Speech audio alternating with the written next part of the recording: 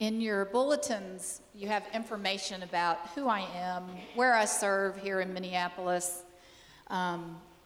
places I've been. But what you don't know about me is that you see that I went to the University of Southern Mississippi for college, but I went there because that's where I lived. I was born in Mississippi, in Hattiesburg, Mississippi, and my father was a music professor at the University of Southern Mississippi, so I got to go to college for free. So, of course, that's what I did. And all of my formative years, all of my schooling up to that point had been in Hattiesburg, Mississippi. If you asked me if I was a racist, I would have told you no. No, I'm not a racist. I'm not a part of the Klan. My family's not a part of the Klan, never have been. My mom was from Ohio. My dad's from Michigan. We aren't really Mississippi. I'm the only one that was born there.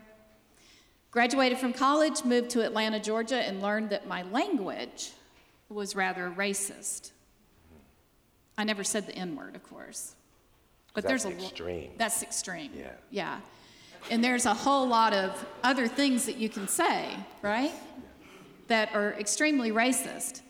And living in Atlanta, I got called out on it, and I was so proud of myself because I fixed my language.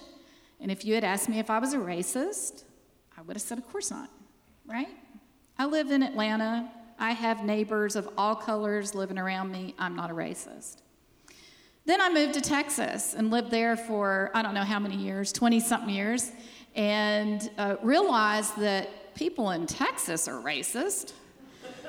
They are. I mean, that's what I learned because they don't like Latinas. And I couldn't understand that because I knew racism where it should be directed, right? If you're racist, where it's directed, because of where I'd lived in the Deep South.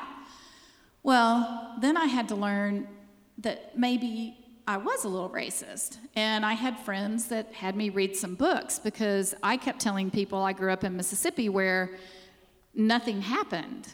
I lived in Hattiesburg where we all, when it was time to integrate for school, we all got on buses and we went, and we weren't like Boston, pushing buses over, and there were no riots. We all just went. So my hometown had nothing. And then I had friends of color that began to tell me, you don't know about the house that was firebombed in your hometown? I kept saying, but it wasn't me. I'm not racist. I'm not racist. So then I moved to Minnesota almost 5 years ago. And I learned that I am so used to in-your-face racism that I don't even recognize it anymore. It's the not in-your-face racism that I began to see. Because, as we know, people in the North and the Midwest and on either side of the coast will say that they're not racist, that happens in the South. And I'm in full agreement it happens in the South, believe me. I lived it, I know it, lived in the midst of it, I should say. But I began to see signs of it here in the Twin Cities. But nobody would really talk about it. I couldn't get people to really talk about it. And then we had murders in our city, which we've had for generations. But all of a sudden, Jamar Clark was killed, and the city erupted. And then Philando Castile was killed, and the city erupted, and people were beginning to question, how can this happen, and why did this happen? And especially among clergy, it began to be this big discussion, and how do we get out there, and we're on the front lines, and we're showing people how not to be racist. And we were doing all of that. We were doing all of the things that you do to show that you're not a racist. But we were still very much a part of white supremacy. So much so that there was a week that I would say, Danny Gibbons would say it was the week from hell. I'm putting words in your mouth so you can correct me when you get a chance. But it was the week that Philando was murdered. And then he had a baby cousin that was murdered that same week. 2-year-old baby cousin. And Danny had to do the service the following week for this incredible, beautiful child. And he invited white clergy that he had been in conversation with to come to that service to just be support for him. And there were a few of us that showed up. But on this email list are probably, 60 white pastors. And when I talked to some of my colleagues about, well, why didn't people come? I was told, we are so tired. We're so tired from being out on the front line. We're so tired. And I found myself thinking, it must be nice for white people like me to have the luxury of being tired to where we don't have to go show up for something.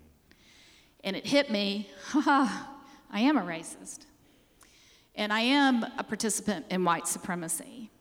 And I've got to work even more. It's been a journey since I was 21 years old, and it's continuing. I'm working on my Doctor of Ministry degree, and I came up with this idea, and I went to Danny, and I said, you're going to think I'm crazy, but what if we did a Selma walk here in the Twin Cities with clergy, and we took clergy, including myself, to different spots in the Twin Cities that are of historical, emotional, psychological, whatever importance to the Black community of the Twin Cities. And we hear the story. We don't speak unless you tell us we can speak. We don't ask any questions unless you tell us we can ask. You read a scripture, and then we have to preach from that scripture the following Sunday, no matter what it is. And Danny agreed. He agreed, and so I was able to find 2 other white clergy that would do this with me. I was able to find 2 other white clergy who would do this with me. Because everybody's tied to a lectionary, or I wanted to do it during Lent, and we already have Lent plans, so we can't possibly change those plans. So 3 of us went and did this with Danny, and then by the last meeting, there were only 2 of us. Only 2 of us that completed it out of 3. And it was life-changing. And it caused me for 4 weeks to stand in front of the congregation I serve and say the words white supremacy and say that Jamar Clark and Philando Castile were murdered.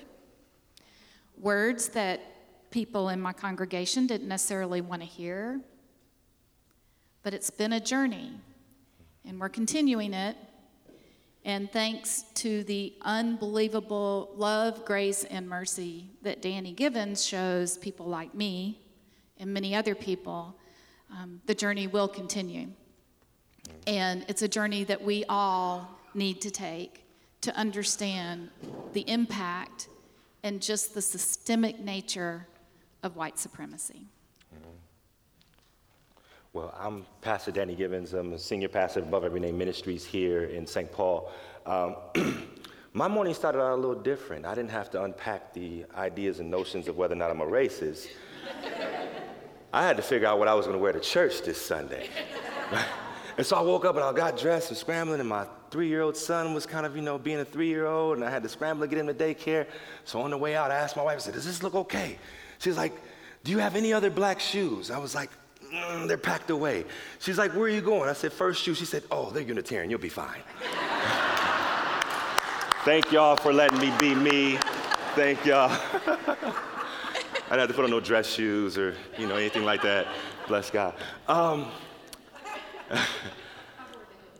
Thank you. And so I was really thinking about, what this means for us to be at this particular intersection. And when Lori had talked to me about wanting to do this, I'm the guy who's crazy enough to say, hey, let's give it a try. What's the worst that could happen? I mean, people won't show up if at least it'll be you and I, and we can talk and spend more time together. And I didn't really know how it was I was going to try it on. And it wasn't so much so that it was about biblical narratives. It wasn't that it was so much about where the sacred text and or writing came from, but that there was some type of piece that people could direct their focus at. and the clergy could direct their focus at. Because when we start looking at white supremacy, and I was listening, I was watching more than I was listening. Every time she said I was a racist up here, how many people just kind of was like, oh, just like really struggled with that. And I struggle, this is my friend, I struggled hearing her say that. But the reality is that these are the kind of unspoken affirmations that may sound crazy that we have to say out loud to ourselves to undo the colonialistic language, the narrative, and the ways in which you have been bewitched, fooled, and bamboozled by white supremacy as white people. I gotta say that again, because colonialism, right, and the language therein has come in to such a degree that it has become so sophisticated, so precise, so strategic and methodic in its ways in which that it shows up, that white people participate in white supremacy unbeknownst to their white selves. Amen.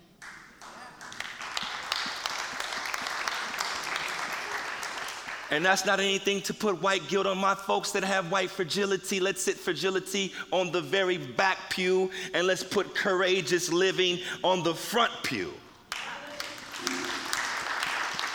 And so as we begin to unpack this, I said, well, how is this thing coming into our churches, synagogues, mosques, and congregations, houses of worship, and places where we gather with the beloved? How is it that this has come here and has sanded the pews, has padded the carpet, has wired the sound so that we don't feel it, we don't see it, and we don't hear it in our congregations, and we, for God sure, don't hear it and see it behind our pulpit when it's spoken? So when she came to me, I was just like, for real? Actually, you said I was crazy. Yeah, but that was my politically correct, but in my mind I was thinking, is this white woman for real? But it was that thing like, okay, so what do we do? How do we unpack it? After all, our congregations are built upon stolen land that we have deeds to. How do you have deeds to something that's stolen? Did the indigenous folks of this land have deeds for you all? Say, hey, we're willing to buy and trade. Here's the deed for First Universalists. You come here and do as you please. And by the way, don't worry about mentioning anything about the sacrifice that we paid. Just have fun, enjoy yourselves. Be astute and courageous in your pursuits to justice. Not just our houses of worship, I'm gonna be quiet after this, but also the spaces and places that we cohabit. Our homes that we create neighborhood associations in. That are associations that have colonialism and white supremacist narratives. That's me and my four, us and no more. I'm seeing my neighborhood that I grew up in not become gentrified. I'm seeing it gentrified. I'm seeing white folks pull up in front of my auntie's house, who has been there since the late 70s on Selby and Victoria, with a new white-owned vegan restaurant, J. Selby, which is a great restaurant. No diss to them. Good food. All that. But it's this attraction in our community where now white folks pull up and look at my relatives, my cousins, my loved ones who have been in this particular community for 3 generations and look at us like we're the misfits that don't belong. Eat their great vegan meals, have great vegan conversations. Because vegan people have great conversations, right? And no diss to the vegan people. I'm just talking, right? I love y'all. But and then folks retreat back to their spaces and places as if not even really realizing. And it's the nostalgia of it. I'm in nostalgic Rondo neighborhood. That street that white people would never drive down with their doors unlocked, let alone get out and and go to eat. But we're here now. And so that's what we called to do. I'm going to let Lori take over now, wrap up some stuff. Well, I'll let you wrap it. You're better wrapping it up than I am. But I want to just say something about a phrase that Danny used, and it's that white fragility phrase. After going through this process, I'm not even going to call it a process, this journey, this incredible journey with Danny, whenever I hear white fragility, that's how I feel. It's just like, ugh. We don't have any right to be fragile. This is not the time for us to not want to hear the truth. It's time for us to hear the truth, and it's time for us to hear it even when it makes us uncomfortable. Even when I have to face what it was like growing up in Mississippi, knowing that that's a state that I could never, ever live in again because they would drive me out. If I served a church there, they'd fire me for sure. Knowing that the places that I have lived, any of the systemic nature of white supremacy that I've participated in, I have to own that. I can't be fragile. Being fragile is not going to get us to where we need to be as a people, all people. It's just not gonna get us there. It's okay if you get upset. It's okay if you get your feelings hurt. It's okay if you get mad because you've heard white supremacy said so many times now in how many minutes that you don't ever want to hear it again. That's okay. I'm not worried about people being fragile anymore because white supremacy never worried about anybody else being fragile. So, yeah, sorry, I just can't handle that term anymore. Is that okay? Sorry. I wasn't jumping Danny on that. I'm actually jumping all of us. But, yeah, so when you hear that term, if you're sitting around and you hear people say something like, well, we can't, maybe we should say white privilege instead of white supremacy because it's just a little softer.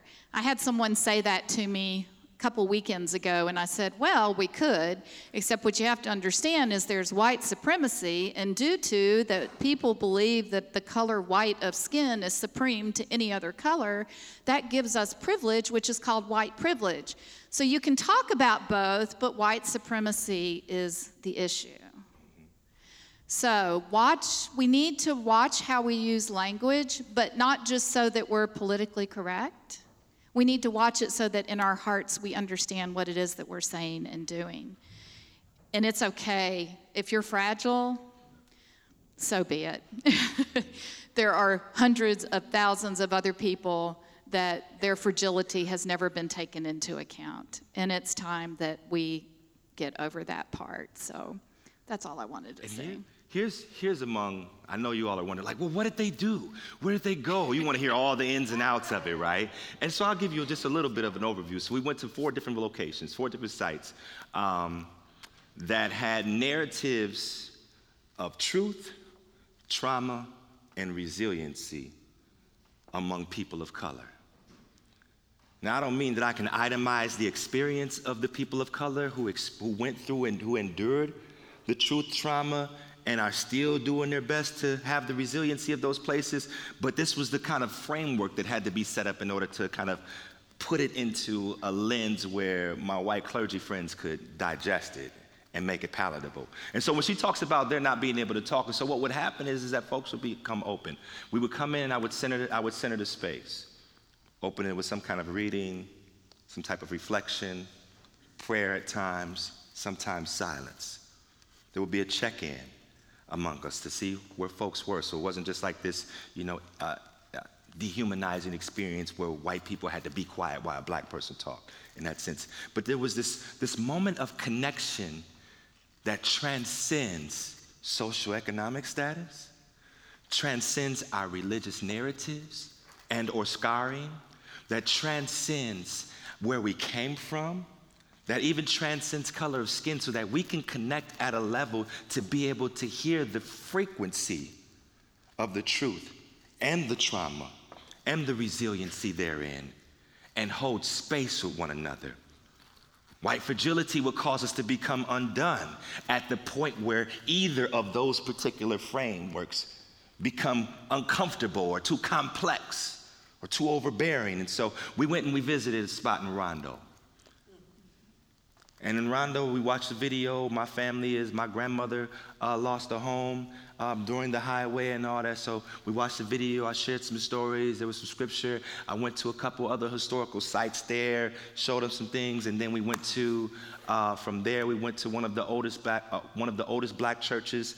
There's two in the Twin Cities. We went there, had a time to kind of hear the narrative of truth, trauma, and resiliency that existed there. And then from there, we went to The Way over North Minneapolis, where we know is now the 4th Precinct. But we actually spent time at Appetite for Change, which is adjacent to Breaking Bread Cafe. Went there where a sister friend of mine gave us, who was a Northside resident, gave us kind of the purview of that. And then finally, we ended at the Philando Castile Peace Gardens. And for those of you who may not know what that is or where that is, the Philando Castile Peace Garden is the site in Falcon Heights where Philando Castile was slain. And so here's a piece about fragility that I want you to know that we broke through. So we came there that morning, Reverend Lori, I, and Tammy, Reverend Tammy, and we sat there, and it was April. I think it was April. It was April. It was this kind of really serene kind of spring day. It was nice. The trees were budding. The grass was, had soft blades beneath us. We had some tablets, and they all came astute and ready to go, not knowing what they were going to get into. And just we were there in this sacred place. And we sat, and we were quiet. We were quiet maybe for about 3 or 4 minutes. And while we were quiet with our eyes closed, I said, "You just received a phone call from Valerie Castile." She said, "My son Philando was just murdered, and I want you to do the eulogy."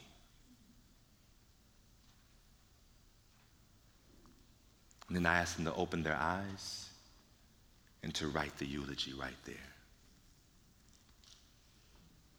Now, white fragility lists all of this.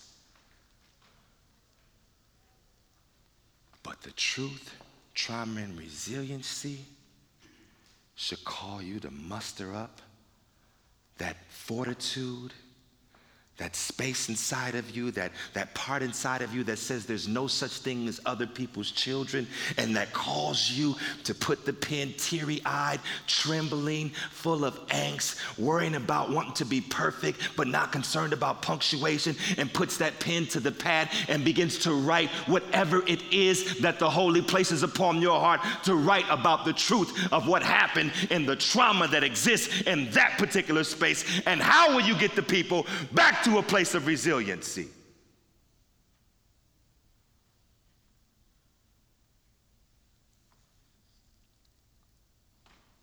It's no time to worry about whether or not he had his seatbelt on.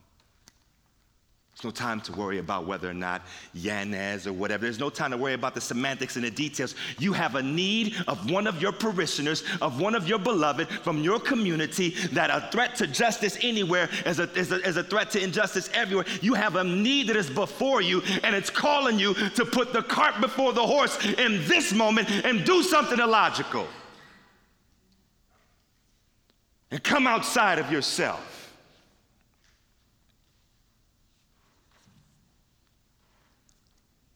And at no point are you to say, as a white person, I'm giving this eulogy. Y'all follow what I'm saying? And this is the sacred reflections, the spiritual journey that we went on. Now, that's just a small little synopsis. Good news is this. Reverend Justin Schroeder and I are in kind of negotiation right now about bringing something like this to First U and seeing how this could happen. But I can tell you, come on up, Reverend Lord, I can tell you that as she said, I feel the same way. It was so transformational to have an opportunity to share our collective truth that sometimes seems like it's only experienced individually. But this is a collective truth. And it's a collective truth that we have the bandwidth. We may not have the skill yet, but we have the bandwidth. We have the capacity. We have the resources. We have the assets. We have the tenacity. We have the courage as well as the ability. But my question is this: will we allow the fragility of our past experiences, the skepticism of the narratives that we've been taught, or the excuses of, I have a friend of color? There are people of color who live in our church. There are people of color that I spend time with on a regular basis. It's not just enough to be in proximity to people of color.